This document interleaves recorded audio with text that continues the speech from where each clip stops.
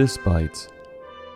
Welcome to another episode of This Goose is Cooked, where we review books intended for our future generations. Today's book, The Odd Egg, by Emily Gravett, published by Two Hoots Books. The Odd Egg is a tale about a duck who feels left out because he didn't lay an egg. So he goes out and finds one of his own. And then all the eggs begin to hatch. Will Duck's egg hatch? And if it does, will what comes out accept him as a parent? Well, bring an egg yourself so you don't feel left out, and let's see what these birds are up to. We jump right into it, seeing a bunch of birds from a flamenco to an owl to a chicken have all laid eggs. They must be in some sort of a commune, because all of them are on top of one another, sitting on their eggs. If they're like this now, I bet they all have similar conceiving stories. Then we see a lone duck. It's a mallard. He looks dumbfounded that he doesn't have an egg. Maybe someone should explain to him the birds and the bees. Actually, nowadays, depending on who explains it, he might come out more confused. We turn the page, quote, "Then Duck found an egg. He thought it was the most beautiful egg in the whole wide world." End quote. He found an egg? Yeah, right. I don't believe that for a second. This mallard is like those crazy women who steal other people's babies and take them in as their own. And the kid doesn't find out they were stolen until they're grown up, when the mom is acting all crazy. He needs to put the egg back right where he found it, because someone is going to come looking for it, and considering the egg is twice his size, I don't like his chances.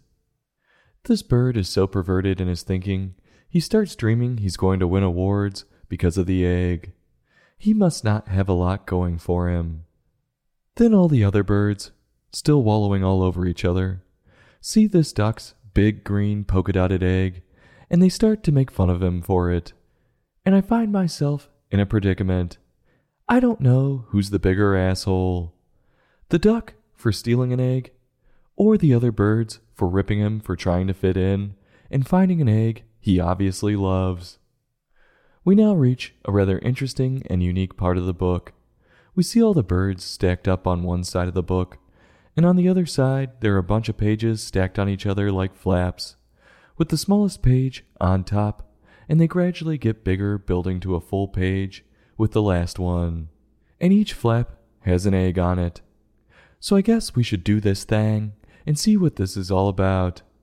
The first little egg is cracking, and we turn the flap and see a baby robin comes out, with no issues whatsoever. That's a relief. The next egg starts cracking, and the chicken gets her baby. And then the owl, and on up to the flamenco. If you love this kind of birthing crap, you'll love this one. It's baby overload. Quote, "All the eggs had hatched. All except for ducks." End quote. Poor duck. But maybe the green spots on the egg were just signs it had gone bad. Now it gets super weird again, and we see all the birds almost intertwined in a ball cuddling each other, and Duck is sitting alone up against his egg, knitting. If I'm Duck and I'm watching that shit, I'm taking my egg and rolling it up out that bitch. He shouldn't want to be around those weirdos. What if they ask him to join? Finally, Duck's waiting comes to an end. His egg starts to crack, and all the other birds come around to watch it hatch. And out comes a crocodile who eats all the birds in one bite. They gone. One problem solved, but I think he might have an even bigger one now. And the story comes to an end with the crocodile recognizing the duck as its parent, and they walk away from the crime scene with the crocodile wearing the scarf Duck knitted it. That's cold. If this duck isn't careful, he'll end up like the other birds. How many times do we have to see people thinking they can have a pet like a tiger or a bear and eventually end up being eaten? This duck is playing with fire. Depending on which way you look at this one, there are a few different morals that could be derived. You could say it's about adoption and the special bond that's formed in a loving relationship. These two have each other, and that's all that matters. Another moral would be one I always harp on. Treat others with respect because you have no idea what they'll end up being. Maybe if the other birds treated this duck with more respect, he would have let them live and benefit from the croc's power. Instead, all their chirping came back to bite them. They definitely have egg on their face now. The last moral would be, don't just go grabbing things that aren't yours. You could end up creating a lot of trouble for yourself and others. Emily's writing in this was quick and to the point, which I liked a lot. We got that the duck was secluded from the others right away.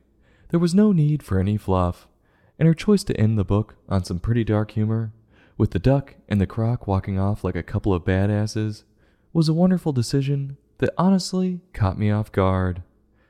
As for her illustrations, they showed off her skills as an artist, but I will say her choice to have the other birds wallow all over each other was just odd and uncomfortable.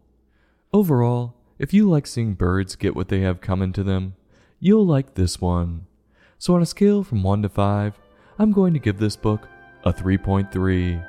I'll have a heapin' helpin' and go back for another servin'. This goose is cooked. Join us next time for another in-depth book review.